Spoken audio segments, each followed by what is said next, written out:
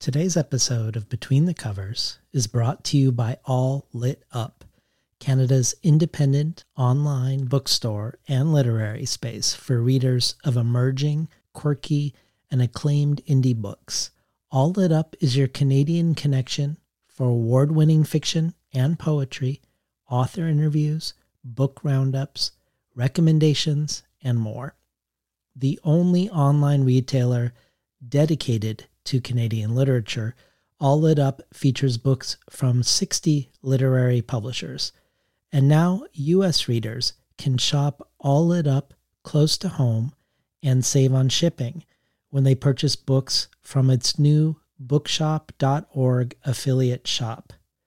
Browse selected titles at bookshop.org/shop/alllitup. All Lit Up makes it easy to discover, buy, and collect exciting contemporary Canadian literature all in one place. Check out All Lit Up at www.alllitup.ca. That's ALLLITUP.ca.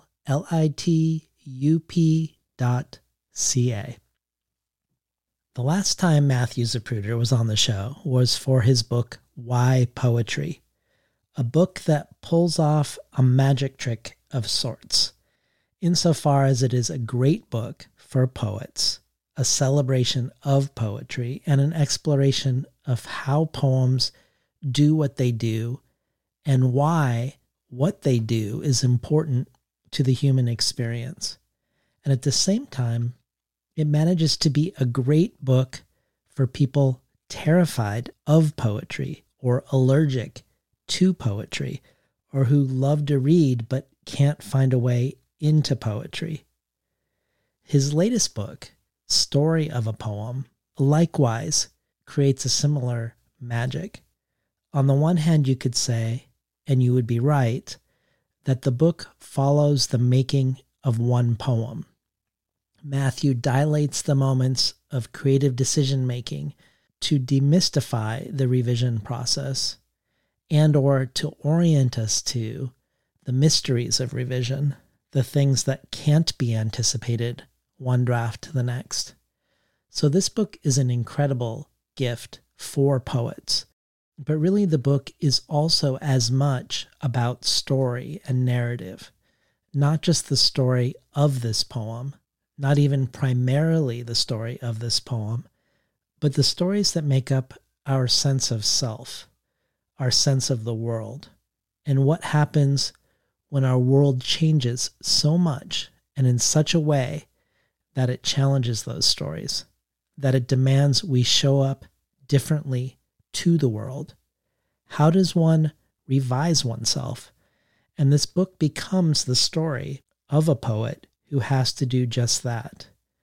And these two revisions of poet and poem each suggest paths forward to each other. And magically somehow, this becomes a book both for prose writers and for poets, and also for simply people who need to find a new form in their lives. And perhaps, if they're writers, as an extension of that, need to find a new form for their writing. People really showed up for Matthew in Portland. The room was full, and full of a lot of love. Poets showed up, from Annalise Gelman to Mary Shebist, prose writers from Lainey Zumas to Kevin Samsel who introduces Matthew at the beginning. Before we begin, Between the Covers is listener-supported. If you enjoy what you hear today, consider joining the community of people, of writers, of poets, of translators, of artists, of readers, of anthropologists, of social scientists, and others who make this show possible. Every supporter gets the resource-rich email with each episode and can help brainstorm who to have on the show going forward. And then there are just simply a ton of other things to potentially choose from, including the bonus audio archive, which includes readings by such iconic poets as Jory Graham, Alice Oswald, Dion Brand, Rosemary Waldrop, Major Jackson, Forrest Gander, Victoria Chang, Arthur Z, Nikki Finney, Ross Gay, Ada Limon, and more. or the Tin House Early Readership subscription, receiving 12 books over the course of a year, months before they're available to the general public. You can check it all out at patreon.com/betweenthecovers. And now for today's conversation, live at Powell's Bookstore with Matthew Zapruder. These stories are about the id unleashed.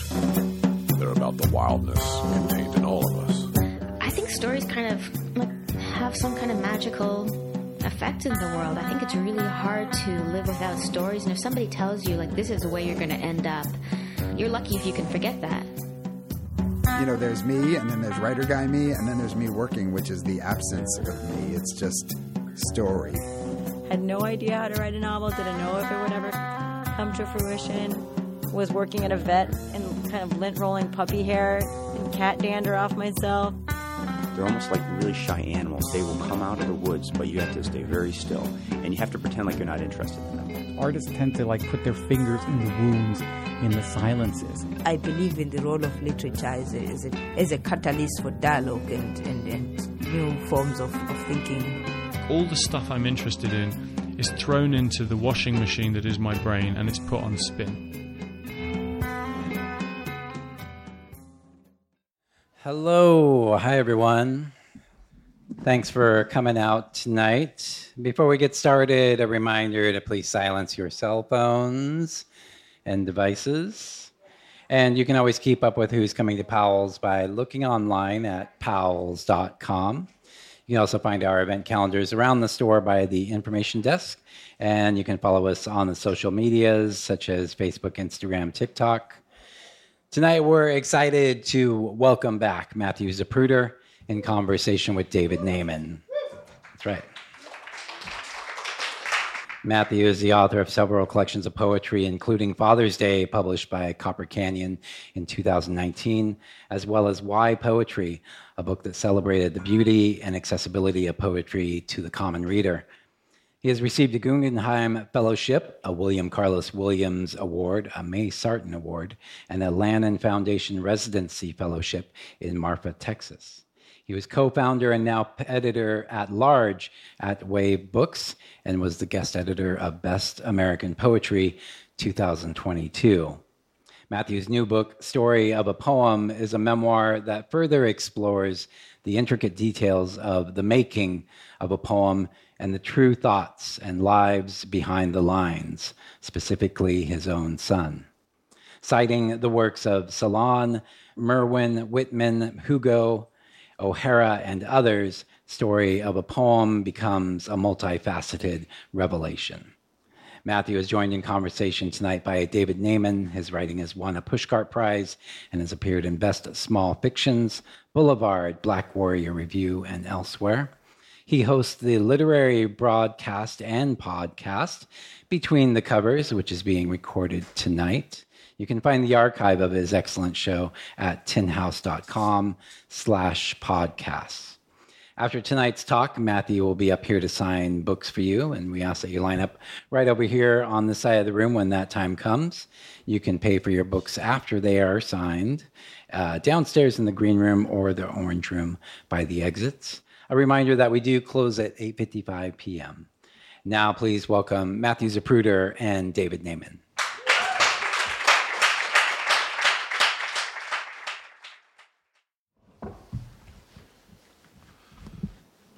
Hi. Hey there. It's good to see you. You too. With your whole face. 'Cause you were wearing the mask before. Yes. Yeah. It's been a while since I saw you in person. I think the last time, we saw each other in person at Tin House, but I remember doing the podcast at the radio station. That's right. I just remember the overpowering smell of marijuana. Was there a smell? Yeah, it was great. Huh. It was great. Ursula Le Guin used to call it the Great Funky Station. Well, she's a huge KBOL. stoner. Ursula Le Guin, huge stoner. Stoner. Yeah. Anyway, thanks everybody for coming. Yeah, and I'm so happy to be on the podcast again. Well, you're going to start with a reading, right? Yeah, I'm going to read a bit from this new book, Story of a Poem. But do you want to say anything first? Well, the only thing I wanted to say is I think we're going to look back at this book in 10 years, and it's going to be one of those books that people read and immediately want to give to somebody. Just in my announcing this on social media, so many really accomplished writers and poets who've encountered your book already. Like I think of Alina Stefanescu, the poet and critic, raving about it on Twitter when I was tweeting. And then Sabrina Ora Mark, who's been on the podcast for Happily, was mentioned she wished she lived here so she could be here, but that she's teaching your book next week. So I have a feeling we're like at the beginning of of something that's going to happen, hand passed person to person, through the enthusiasm that the book generates. Like crypto? Like cryptocurrency. You're going to get Larry David involved. Destined to be successful. Well, thanks for saying that. It's I'm happy to share with everybody here, and I'm so happy to be here with you talking. I love the podcast, and really amazing to be at Powell's and see. Thank you, Kevin. And I did want to mention, the plays at Powell's are organizing, and I believe that on Labor Day they're walking out, correct? And just to mention that there's lots of ways we can support the workers here at Powell's who are amazing and make this place go. And I know there's a strike fund. There's things you can sign, but probably the most obvious thing is maybe not to cross the picket line and shop on Labor Day. So anyway, I really hope it works out and that it just strengthens this great institution. Yeah, I'll read a few things from the book. And I guess I should just say before I begin, I started writing this book in fall 2018. I live in the Bay Area. And it was, a lot of things were going on in fall 2018, you remember? Very bad time politically. And also it was the first really terrible fire season in Northern California, or at least, in recent memory. And that was this year of the Paradise Fire that killed, I think, 9 people. And so it was just a lot. We were all walking around wearing masks, and it felt just super apocalyptic, and was. So that was going on, and I started doing a daily writing practice where I would, I have a friend who lives in New York, a great poet whose name is Catherine Barnett, and we started writing each other every day, at least 500 words a day, and we would just send each other this writing, and not to workshop. All we were allowed to say back to each other was thank you for this writing. So we did this for months, and so that was the material. The basic material of this book was generated that way, and then of course, took me years to go back and figure out how to put it together. I made every possible mistake one can make in writing a prose book, even though this was not even my first prose book, but still I seemed to find all sorts of new mistakes. The one idea I had was to try to write a single poem and write about the writing of this poem. So in the book, there are drafts, like facsimile drafts of this poem that I was writing, and then I sort of show the draft, and I talk about the writing, but also talk about what was going on in my life. So anyway, I think that's all you need to know. So I'll read a bit from the first chapter. I woke up in California, first draft. It's 5 a.m. and the busy street is quiet. Outside the window, the leaves of the trees are black. Wires slice through the darkness, making dark shapes. The sky gradually becomes visible. I can feel Sarah and Simon still asleep in the rooms behind me. For a moment, I can almost imagine I'm at the prow of a ship, sitting still as the world rotates into unhelpful light. A little tremor shakes the desk, and I feel a flash of panic, but it's not an earthquake, just a lone truck passing. Last night, as I was putting him to bed, I told him that something would happen in 2 sleeps. It's something I've heard other parents say, and I found it coming out of my mouth. I didn't know if he'd heard me, lost as he so often was in singing one of his favorite songs. Often he will seem not to hear, but then a few hours or days later will repeat what was said, or answer a question asked minutes or even hours ago. Sometimes months later, he will repeat something I said to him, laughing. It's as if he and I are in an endless conversation, the pace of which is slower than I could ever have imagined. All summer, I had been writing a new poem every morning and emailing it to Matt. He would send me a new poem back too. I told myself and believed that these were just practice for what would eventually be the real writing, a neat trick, impossible to deliberately replicate. I never had a plan or any idea where to begin. I would sometimes choose a phrase that seemed to glow with at least a little potential. This autumn morning, I remember Matt once showed me how you can start a poem by putting one or two lines in the middle of a page and then writing out from them, alternating a line before, then one after. He said this method came to him in a dream. 2 sleeps, I type in the middle of the page, then roll the platen up one line above it, something that could make sense as a line before, then back down to type something that could go after. In the redwoods, 2 sleeps, watch over. Watch over what? I don't know. It's just a beginning, but as Bob Haas says, you can't revise nothing. Not until nothing becomes a few words. When you have no ideas or too many, it's best to find a few words that seem to have potential, for now inexplicable. The painter Degas once said to his friend Mallarmé, I want to write poems, but I have too many ideas. Mallarmé replied, poems, my dear Degas, are not made of ideas, but of words. Poetry makes nothing happen, W.H. Auden wrote, which doesn't mean it does nothing. It makes nothing happen. It activates the silence.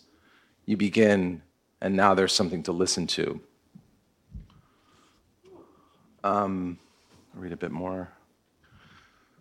This is also kind of like a parenting book about parenting a neurodivergent child. And so I write a bit about that, and we can talk about that too. I've always loved words for what they can do and for all the different things they can mean. I love how they feel in my mouth. In that way, I'm like all writers I know. I'm also very like my son. Now that I've become the parent of a son who is working so hard to achieve fluency in language, my respect for communication in all aspects of my life has increased. The simple act of reaching out and writing to say something to you, and you hearing me, and then responding, even if only in my imagination, because you are far away, and I will most likely never know you, feels even more holy to me. The word autism causes a lot of uninformed fear. When I heard that word, I too was deathly afraid. I thought I knew what it meant. I had seen all those movies. I suddenly saw my son in a certain way, the present and future closed down. It shames me now to think how, before I met my son, I walked through the world. That word erased difference, variation, and possibility. My so-called knowledge shadowed the world. I had to unlearn that word. Of such linguistic reductions, I have learned necessarily to be rightly wary. When I read what I've written about my son above, it seems clearly true, but also hardly even a fraction of the story. It's not him. It's not even close to being him, which raises the question, what is the point of writing about him at all? And how can I reconcile this desire to understand more about him and myself through writing, and also be the father I so much want to be? I want in my poems, as in life, always to see my son. So in them I never write autism, not out of shame or because I don't think it is real or to be elusive or mysterious, but for the opposite reason. Its meaning, its sound, blocks out all individuality and actuality. The pushing away of that word is not a denial, but the creating of a space so I and everyone else can truly encounter my son, just as we should encounter everyone. Through a painful, necessary process, I've begun to perceive what I never could have before. Often it is overwhelming. When I walk past people in the store, on the street, in an airport, I feel and see each life, each in its difference, its limitation. And instead of turning away, I want to learn to embrace everyone. Audre Lorde writes, and this is Lorde, not me, I urge each one of us here to reach down into that deep place of knowledge inside herself and touch that terror and loathing of any difference that lives there.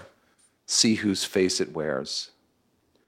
Each time I read her words, I think about how my own easy liberalism, for so long smugly masked and intensely hierarchical, and judgmental attitude toward anyone I did not perceive as gifted, smart, quick, cultured. This judgment was, of course, ultimately directed towards myself, as I constantly fell short of my own impossible ideals. I have for my whole life misunderstood difference. I thought difference from the ideal was a mortal flaw, something to be fixed or hidden or despised. I turned that outward and inward. Now, as a father, I must reach down into myself and touch the terror of difference, which is, of course, my own. The terror and the difference both wear my own face. There's something past that fear, the possibility of acceptance, which in turn opens up the possibility of love. My love draws me onward. Yet the most painful thing for me is to admit that my own fear still so often overtakes me. The struggle is in the poems, and I write them to stay awake, to remember. I'll read this one little final section, then we can talk. This is a quote from the poet Paul Valéry. A fine line of poetry is a fruit plucked from the tree. But which tree? This leads to the curious point of trying to make the tree, whose fruit would be this fruit. Finally, then, it is the fruit of two trees, one hidden, unknowable, which produced the fruit, the other, the work in which the fruit takes a more or less necessary place. Okay, I'll stop for a second and say, I think what he means is there's a tree that we can't see, that somewhere beyond, that drops these moments of imagination or difference or creativity or the line, if you're a poet, into our world. And then our job is to build the thing that fruit, that moment can live in. According to Wikipedia, to form a fruit, one tree sends the pollen out. It drifts until it finds the other. Some trees do self-pollinate, it is true, but those trees grow less fruit. Sometimes Wikipedia is as beautiful as any poem. This is Wikipedia. The pollination process requires a carrier for the pollen, which can be animal, wind, or human intervention. You've been given the line, the image, the idea. Like a child or a new love, it is never what you expected. It wants you to change your life. You hear the line, it comes from somewhere. You've gathered or maybe fathered it. It comes to you or you to it. No one can tell you how it happens. Sometimes you write for a while, feeling nothing, until almost unnoticed, something starts with mysterious life to glow. You feel yourself resist its strangeness. What does it mean? Is that what you meant to say? What do you do with it then? You cannot turn away. Make somewhere for it to live and belong. It is your job to imagine and invent that tree on which the treasured fruit could happily thrive, the strange treasure of a line or image or symbol, a word or thought or moment, needs the poem so that it can be more than itself in isolation, so that it can be truly perceived. Try to remember, the whole point of writing that first draft is just to hear the music. And then once you hear the music, you look for what could contain it. Reverse engineering. Farewell, old tree. Hello, something else, from which can hang the music you've found. Try to be quiet for once, to listen for something you love. Let it come to you.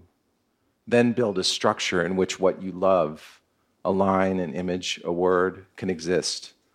A situation, a scene, a sonnet, a hustle, an ode, an abandoned palace, a happy graveyard, a breeze, a ghost ship's wake, a map in winter, a rose factory, someone crossing the ocean in a fabulously unseaworthy craft, a marriage, a meal, a crucial childhood memory that never occurred, a radio being endlessly, impatiently tuned, so on and so on and so on, until the line can live there.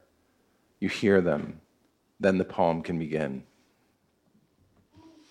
Okay.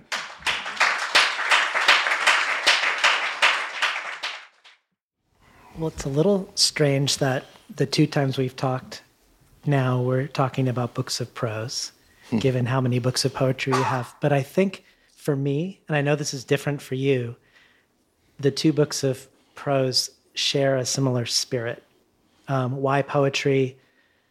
I don't know why. I'm glad you brought up music because I don't know why. It feels like a particularly American weird relationship to poetry, like a fear of poetry, a fear of what it means to not understand it or to understand where you are in asking these questions around orientation that you wouldn't ask if you were at the symphony. Like you wouldn't ask, what does this mean? But in poetry, you did this really remarkable thing in Why Poetry of inviting us very slowly and gently into what it means to go into a place of unknowing and what other things you can discover in this place of unknowing.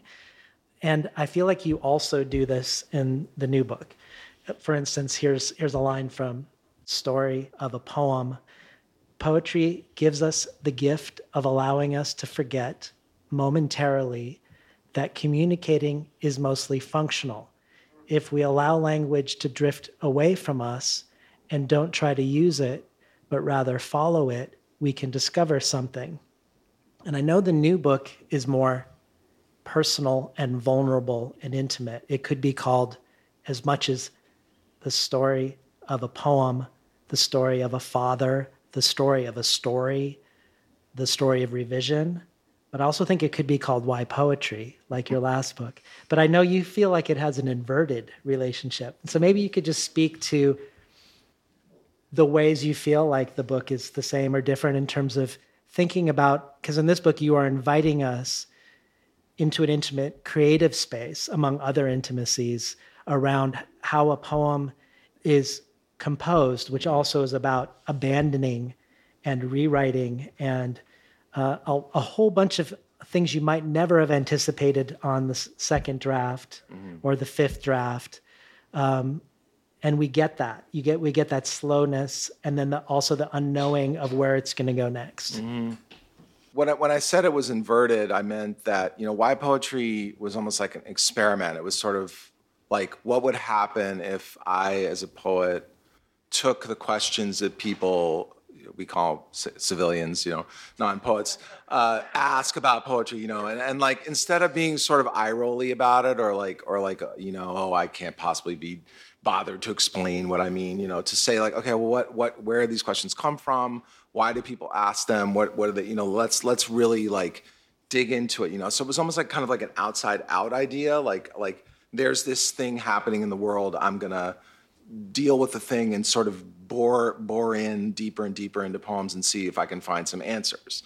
This was a different project in the sense that it emerged from the desire to just make language, which is more of a poetry type of impulse, I think, and then to see what it is I needed to write about. I mean, I knew there were some subjects, obviously, that were concerning me, that I could predict the book would circle around, my parenting experience, the environmental catastrophe that we're all living in, our political situation, et cetera, and writing poems. But I didn't have any agenda except just to make writing and see what I learned from it.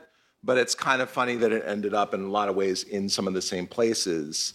And it was important to me also in this book to, I call it a process memoir, which is unattractive language, but I wanted the process, the making, the sort of the gears, the machinery to be really visible in this book. I thought that would be cool, and hopefully feel like it could connect with people. That was another way of maybe opening up the same sorts of things about poetry, but sort of by displaying the making of it, I guess, instead of more like coming from the outside and talking about poems that I love, which is more what Why Poetry is. Well, when your son is diagnosed with autism, you invite us into the unknowing of you becoming unmoored from your own sense of self.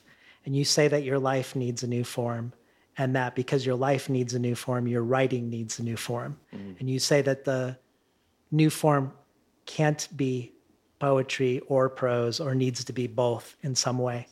And my question for you is around that. Not that you need a new form, but you so persuasively argue for poetry. For instance, saying, reading a poem, entering another's imagination, is a recognition both of a difference and separateness and the demonstration of the possibility of communion. So why the prose part? Why did you feel like the form Why needed? prose? Why? Yeah, why prose? Why do you feel like the new form needed narrative? Why did Yeah. it need story as the story of the poem and the story of you juxtaposed and interwoven with the poetic form? Yeah, I mean, it's a great question. I mean, I'm probably, I'll do my best to answer. I think, to be honest, again, a lot of it was instinctual. It was just sort of like I felt like I needed to do something else. I didn't have like a conceptual reason. I just had this impulse, and I'm sure most people in this room are familiar with this feeling. Many writers in this room I know, do you feel the impulse first, and in the making, the desire to make something, and then after you've made it, you understand why you needed to. But in this case, I did think it had to do with time. I talk about this in the book, that a poem is an instance in time. It's very much, the lyric is almost always, it has an imminence to it, like a singularity of time. And one thing that happened is that this happens sort of in the parts that I was reading from or whatever. I wrote a poem, and it was it was a pretty intensely personal poem about my son's, finding out my son was on the autism spectrum, and my wife and other stuff, and it was published in the New Yorker. So it was widely read, and it was just a moment of my life. It was a very true moment. It was a real thing that happened, but it was just one moment of my life. It was one thing that happened with me and my son. It was one thing. And I had this terror that like that's what people would think was everything about my experience. So I thought I need to do something different with time and narrative. I mean, the prose writers know this already, but narrative allows you to do different things with time. And so, but I thought, was there a way to do both? Can I make a new form? It sounds a little grandiose. But like I thought, is there a new form, which is a poem in its making and the prose around the making of it? And can this become a new form? And that was the form I needed. I didn't need just prose. I didn't need just poems. I needed those things too. But I needed this new form, which is this book. And I feel like anyone could write a book like this about their lives. They could do different things with time to show us how things unfold and emerge. So that was the idea. I mean, I was terrified it wouldn't work, but I wanted people to feel time and my encounter with time. Well, let me ask you a question about time, and push back if this feels forced. But you say about your son that he always seems to be in a slow conversation, not in the moment seeming to be listening, but then maybe responding to something you said a week before or a month before. So it's a different relationship to time. Could we look at this as like a new form, the slow poem, that's matching that, in the sense that we're seeing this poem, you've dilated the moment, and so it's operating it's operating within time, but it's operating in a different time. Yeah, no, I think that's very accurate. I mean, I think the reason I started thinking about this was because I was spending so much time with my son. And again, this is an example of this. I didn't have this as a concept, but I thought, there's something about time that's going on here that I'm learning, and like that I'm a very impatient, impulsive person. I had to just totally recalibrate myself, as most parents do, I think, in any circumstance, or most people probably have to do in different ways. But like in this particular case, I had to really shut up and listen and be patient and rethink how I operated with language in order to be able to relate to this person, this new person who I loved more than life itself, but I just wasn't listening. I also just love process. Like I will read a process book about anything. Like somebody's like a knife sharpener or grows like gophers or something. Like I don't care, like anything. Like I'm interested in process.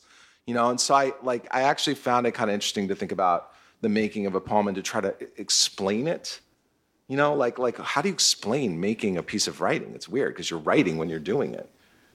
It's but it was fascinating. It was fun and interesting. So that too, I guess it was also, let's not leave the fun out of this. There's a lot of unfun things going on in 2018, but it's fun to write at least, Well, this book is as much about revising a poem as it is about revising oneself.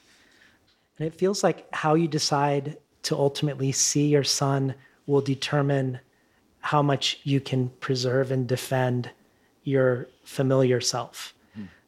For instance, the question, are you going to see him in relationship to the norm and measure him in terms of aspiring towards normal metrics?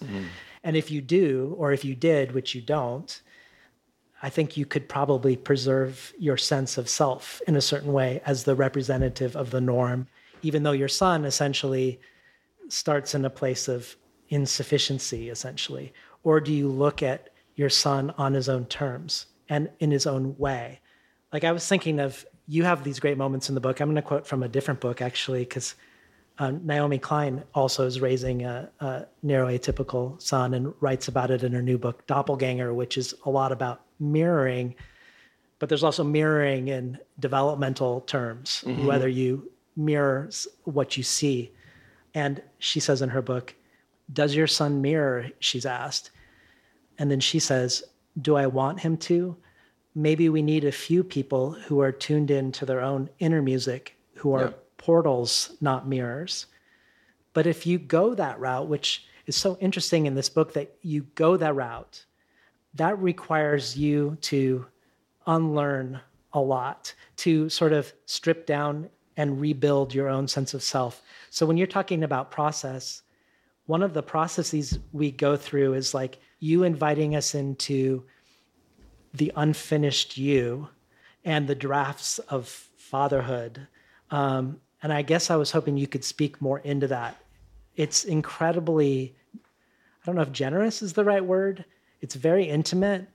We see you in a very unfinished state in various ways. And I would just love to hear about rendering yourself on the page in that way. Yeah. Well, first of all, I mean, my kid, it's funny. I mean, I'm happy to talk about my kid, and I but I don't really even think this book is that much about him. Actually, I mean, of course, appears a lot in it, but it's. I guess another alternate title for this book could be like "How Not to Be an Asshole," maybe.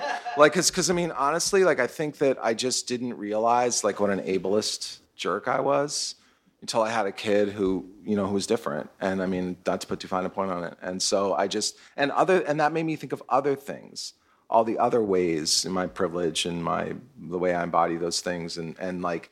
Just trying to, I just had the sense that the only way to even start to change was to write through it.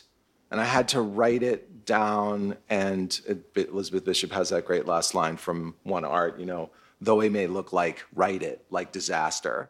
And like this was maybe it felt like a disaster in a way, but when I started writing, it didn't feel like a disaster. It just felt like change. And I think that I thought, oh, why, when we write, do we feel like things need to be perfect? Like, why does the end result of a poem need to be perfect? That's madness. It's an illness. I wanted to just open all these things up because I feel like that's the trouble of this world. And so, the trouble in me is the trouble everywhere. It's the trouble with all parents who even if they're doing their, not through any inimical intent, they do violence to their children by not seeing them. This is something that all parents do. All parents have this struggle to see their kids, and not run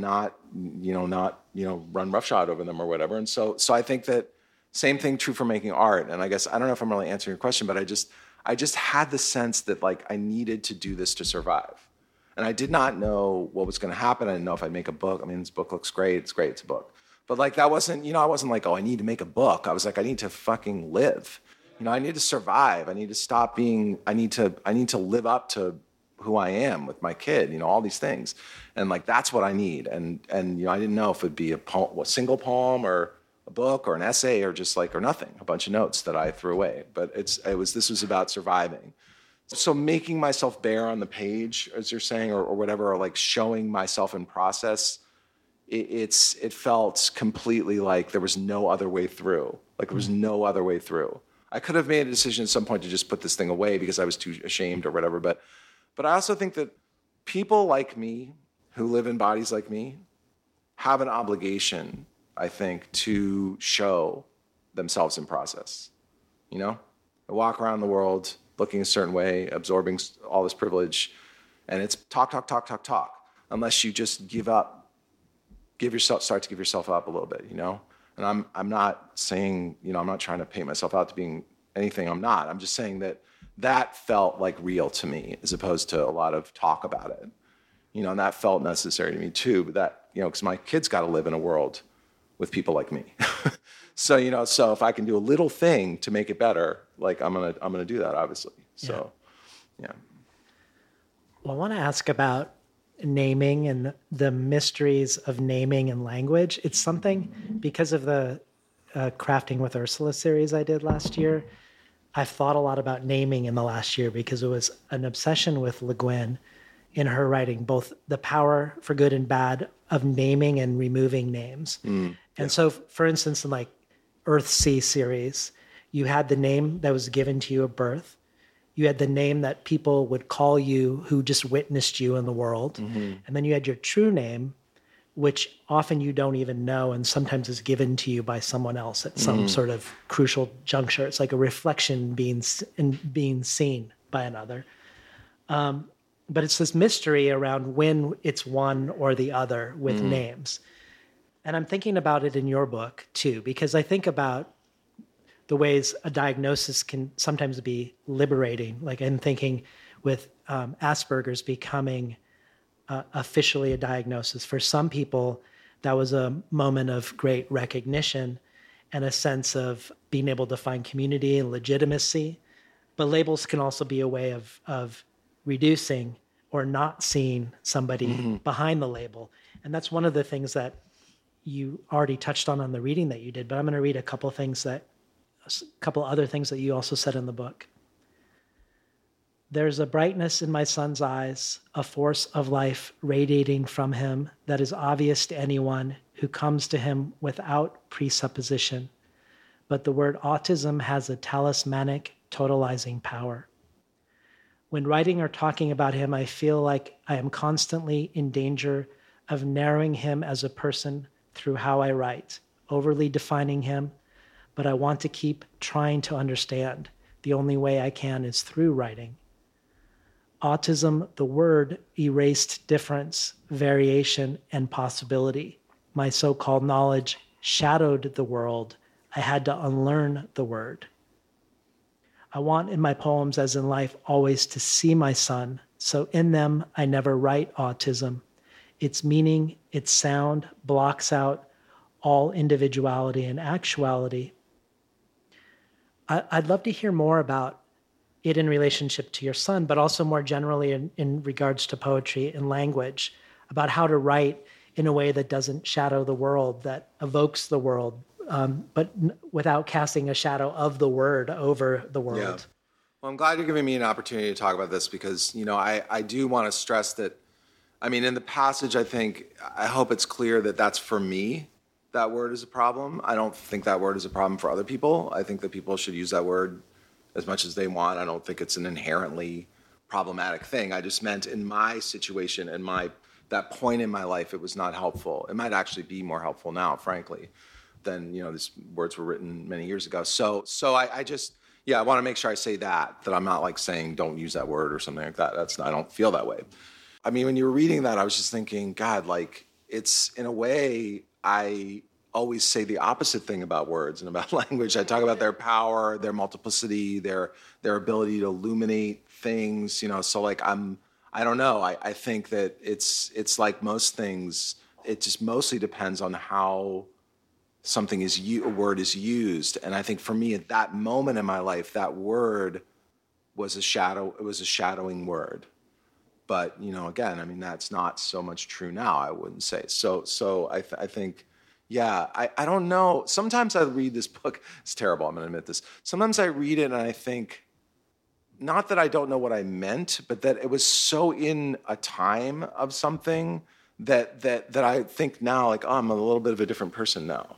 I don't know if other writers have that experience, but I think because of the intensity of the personal stuff that was going on too, it was like, was a very, I had very strong feelings about that particular word in my own writing, I guess. But it's kind of funny passage too, because I repeat it over and over again as I'm saying I don't say it, which is like, you actually are saying it a lot, dude. but yeah, so but it's like, it's just interesting to open those things up and try to think about them. And I don't, as far as words go, I mean, for me, like, if I'm pulling them apart and looking at them and examining them and turning them and seeing them in a different light, that's a joy for me with any word. And that's, I feel like, is my basic job. And then to put them in some structure that will illuminate them or bring them back to life or make a communion or something. Yeah. So yeah, as a poet, particularly in poetry, I guess. So. Well, this is going to sound like a wild aside, but I think it's related. You have this strange and great meditation on Rupi Kaur versus Basho. Rupi, is that how you say it? Rupi, like a fair is it fight, Rupi Kaur? Rupi Kaur. I'm actually not sure. I've never. But yeah, Kaur, I think. Yeah. She's one of the most successful poets. She keeps his store in business, basically, right, Kevin? Yeah. Yeah. She's one of the most successful poets. She's an Instagram poet. Yeah. Her detractors would say her poems look like Hallmark card like poems. And you contrast her to Basho, the haiku master. But it feels like this questioning, which is, I think, generous. You're very generous on both sides as you go into this juxtaposition, is about naming and language. It's about the general versus the specific, and it's about norms versus diverging from the norms. And I was hoping maybe you could spend a moment with what that meditation's doing in this book. I'm very bored with this industry of like poets condemning Rupi Kaur. It's like I find it tedious, like these articles explaining me 15,000 words explaining to me why she's not a good poet, and I'm like, well, what do you say to the millions of people who actually like her poems that they're, like so it was much more interesting for me to try to think about what it is that she's doing in her poems that is so meaningful to people. And as I thought about that, and this is again like one of those things I just started writing to my friend Catherine. I don't know why. I probably saw some article about the 9 millionth article explaining why Rupi Kaur wasn't a good poet, and I was like, ugh. And then I probably just started writing. And I was like, have I ever actually read any of her poems? Like, I'm not sure I have. And so then I read them, and and in the writing I do about her, I talk a lot about, and it's related actually to your question about the word autism or whatever, because I think a lot about public language and the public nature of language and the way that language can create these communal spaces that our people so desperately need. And I think that's the kind of thing that she does as a poet, which is why I think that a lot of poets whose interests might be a lot more in the private nature of language, the private as it becomes public, and her interest is more in just the public nature of language or the public experience of language, the communal experience. I think that's why a lot of poets can't relate to what she's doing, or they think it sounds bad or it's not well written or whatever, because she's doing something different. And I was just thinking about, like what I'm trying to do. I was thinking about what I was trying to do in my own poems. Like, who am I writing for? Like, what am I writing these poems for? Like how public do I want them to be? Like, how much of my inside self and how much of you all, all those things. And like, I thought it was just super interesting to look at her writing and like actually close read the poems. If you end up reading the book, I was like, I could have written much more about her poems. I mean, I don't know, it's kind of unfair to compare her to Basho. I mean, it's unfair to compare anybody to Basho, but there are similarly short poems, I guess. So I want to mention that. But yeah, no, I like thinking about her. It was cool. Yeah. Later in the passage, I compared her to Wallace Stevens, which seems really almost perverse to do that. But I don't know. I think Stevens comes off worse than she does, actually, in my comparison, I would say. He was kind of a jerk. He was a jerk. Yeah, big time jerk. Yeah. But good poet, though. Well, I want to spend a moment with the prologue, which is your life before your son's diagnosis, I think, up until your son's diagnosis, the meeting of your wife, going to San Francisco, starting a doctoral program, dropping out of the doctoral program, becoming a poet. Mm-hmm. But it's all told in the third person, unlike the rest of the book. And I have on a given day, I have a different idea why. But why do we get this? Well, I want to hear some of your ideas. You tell me. Well, I just wondered if it was related to the a sense of distance from how you've you've changed, you've transformed since then. So you're looking back at a different self. So in a sense, you're looking back at a character. It would be one thought. Character, definitely. Yeah. Well, I can just say in the process sense, so I explained when I read like what this book was, kind of that I was writing this single poem and writing about my life. I gave you some information, right? And so in the book itself, I knew I needed to do that. I couldn't just start with me writing a poem in this draft from the typewriter. It's like, what the hell is this guy doing? So I knew I had to say something first. And every time I tried to say anything, it was awful. I have like at least 50 drafts of this preface or introduction or whatever, and they're so bad. It's like a compendium of different, like, it's almost like a taxonomy of mansplaining. It's like there. I didn't know there were that many different ways you could mansplain, but apparently there are. So I mean, I was just like, like everything I tried to do felt terrible. I couldn't get out of this. Something was wrong, and I didn't know what it was. It was just like bad. And then I was at a talk somebody was giving, and they said something about how every story begins with once upon a time, whether it's said or not. That's like every narrative, every story begins with that. And I thought, okay, well, I've run out of ideas. So I just typed once upon a time, on my screen or whatever. And then what came out was the third person. I started telling the story in the third person, and it was incredibly easy to tell the story in the third person. I mean, I could come up with reasons why. I think your explanation is probably as good a reason as any. Some distance, a little bit of an opportunity to kind of be funny without being mean funny. And because if you're funny about your own experience from the first person, it can feel a little bit sort of like fake.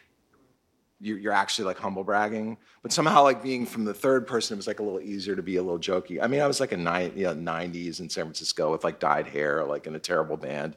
I mean, there's a lot of material to be funny about. And also I think there was a way too, this last thing I'll say about it is that there was a way that I could also be compassionate to this younger person by using the third person in a way that almost like, dare I say, like parental to them, like to be like, yeah, it's okay, you were acting like a bit of a goofball, but that's what you're supposed to do when you're in your 20s, so I wasn't like not be mean to myself in a way, I guess. Like I once had a diminutive personal trainer. She used to, like if I was saying something self-deprecating, which happened like 9 times a session, she'd say, don't be mean to my friend Matthew. So I thought that was, don't be mean to my friend Matthew, Well, as a way to end before we do Q&A, I wanted to end with the Paul Valery quote and the ways you use it in the book.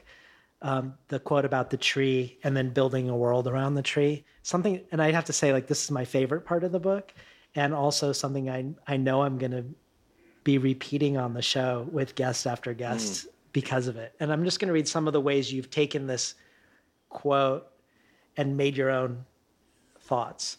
So here's one. What is the relationship between making poems and learning to be the father of an atypical child? And then at this point in the book, you suggest that they seem like the same struggle. To search out what was strange, beautiful, mysterious, and new in language, and trying to make a place for it. But my favorite one is around the writing advice, kill your darling. So people who don't know what kill your darlings is this, particularly with prose writers, I think, is you have this precious sentence or sequence of sentences that have been safeguarded from all editing because they're so wonderful, but are genius, typically overwrought. And you're supposed to kill all of those. Yeah, it's like this idea that you have to like slaughter your I always say Faulkner said it, but I don't know if that's true. But like, you have to, that's the only way you're going to get to like the real draft, the end draft, is by giving up the thing that you love the most or whatever in your own writing or something. And you say, in poetry, don't kill your darlings. Instead, burn everything else and keep the lines you love without reason and rebuild a world for them to live. I love that. And I feel like it applies to a whole bunch of things because the book has looming in the background constantly the wildfires and Trump. Like you could say,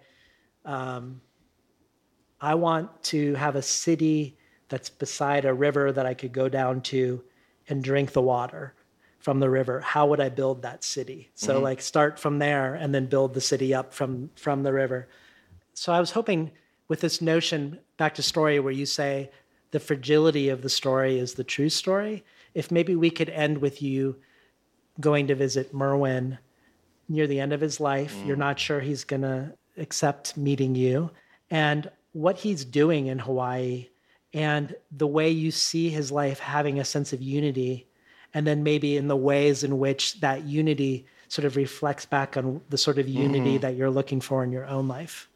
Yeah. So for those of you who don't know, W.S. Merwin, who's the late W.S. Merwin, he lived in Maui for, I think, 30 years, and he basically turned this little valley.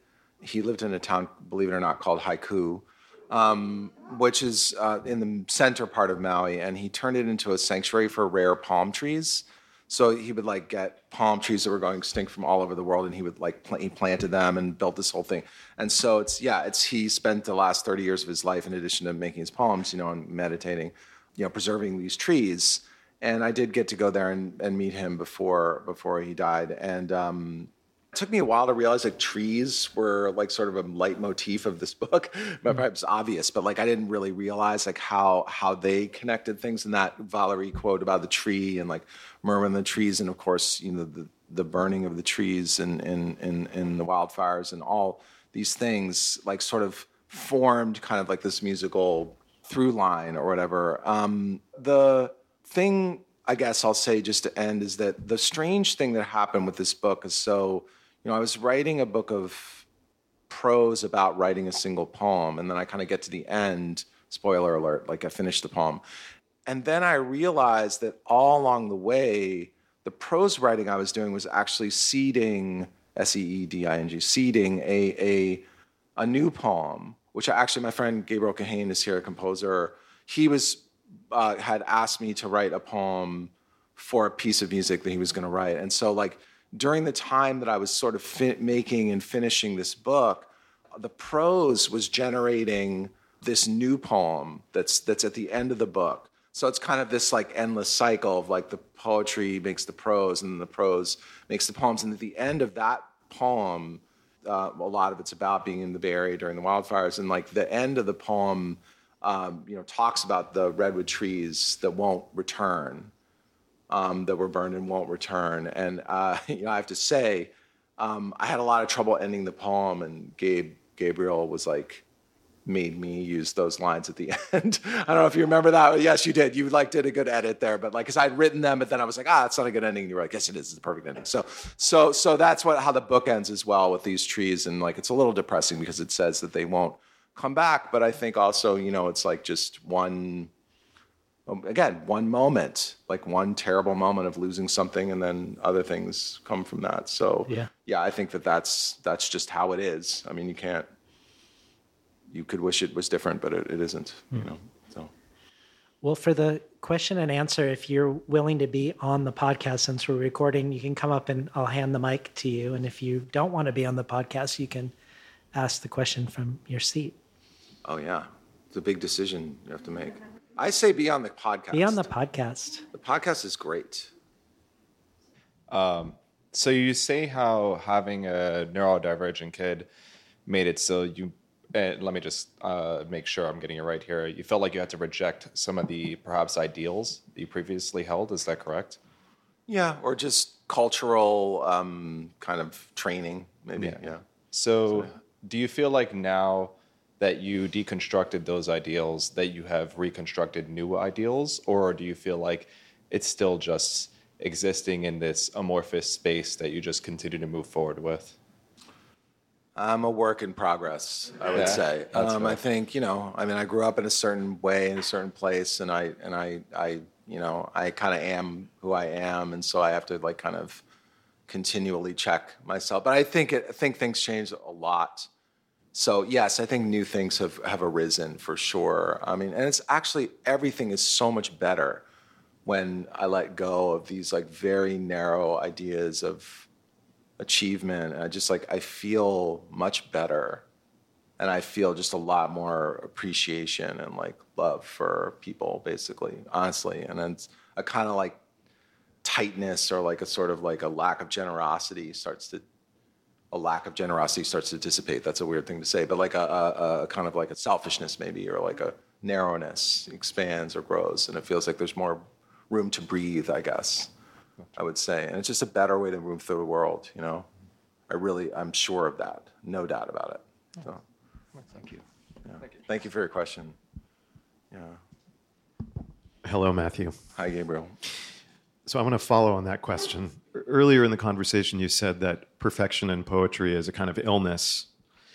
And I'm curious to know specifically vis-a-vis process, how does the sort of evolution of your cosmology around achievement change when you're in the room writing? Like you talk about the end of Final Privacy Song, the poem that ends the book, and feeling like the ending was terrible. What becomes the new metric for knowing when something's done if perfection is no longer the ideal? Maybe it wasn't terrible enough was the problem. I mean, sometimes I think that, you know, I mean, fortunately, you know, I'm of an age and of a kind of artistic age that where brokenness and unevenness and roughness were aesthetically foregrounded, and a lot of particularly in the music I was listening to and playing to. So I kind of like already had, like I went into writing poetry already with this idea that I wasn't trying to make these perfect objects. What I think about now a lot, and I've thought about this for years, is that I really don't think a poem is finished for me until there's something in it that I don't understand. Like I need there to be something in there that genuinely mystifies me. That like if you ask me, like I really, but I know it's true. And like it's real, but I couldn't say why it's there exactly. You know, if I know too much about how to make it, it feels over controlled or something. And so I don't. So I think that's how I think about it. And so when I think about a poem, it's not, for me, it's like I hate all these euphemisms because they're always like weird, totally late capitalist euphemisms. But like poem, it's not working, you know, or whatever. But like good poems should never work. They should be lazy. And but the poem that's not fulfilling itself or whatever. There we go again. But it's because it's not failing at a certain point. It's just not making enough mistakes, or it's not. It knows too much, or I know too much about it or something. And again, I think that comes from my parenting also. You know, like I just am like, you know, when my son does something different or unexpected, you know, if I'm in the right mood, I really enjoy that. I'm like, it's great. I love him. I love the stuff he does. And I don't care that it's like not what every single other kid on the playground is doing at the exact same time or whatever. I mean, I do sometimes care a lot about that. And at those moments, I'm kind of, you know, living a life I'm not living my life in a way that is getting everything you can out of life. And then when I can let go of that and just like laugh or get into his play or something, it's awesome, you know, so it doesn't hurt anybody. So I think the same thing is true for poems. It's like they have to be a little bit bad, a little bit naughty. I don't know if that answers the question or not, but yeah.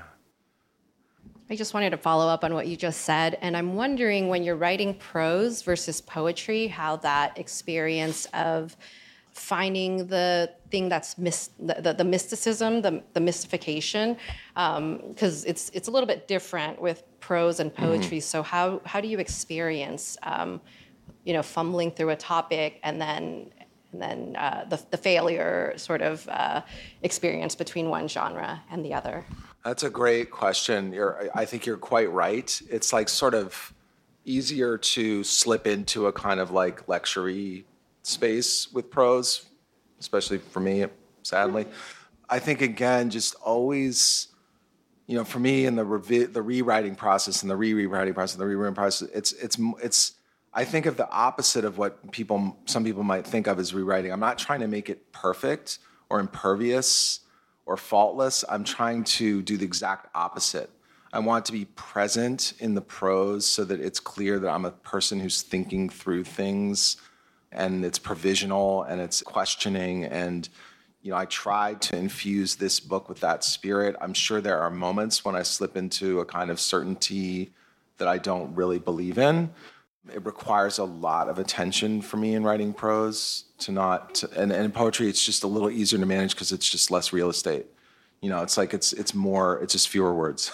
So it's kind of, but yeah, I think that's that is a very perceptive question, and it's exhausting. It's why it took so long to write this book. So long. My poor wife. She was like, "You have to finish." Because I would just complain all the time. So she was just like, "You have to finish this. I can't stand hearing about it anymore." My loving, lovely wife. But anyway, so it was that was the rewriting process more for me, was to reinfuse myself as a human in the lines. Well, thank you for your questions, and thank you for your questions, and thank you for including me. Well, let's give it up for Matthew Zapruder. Yeah.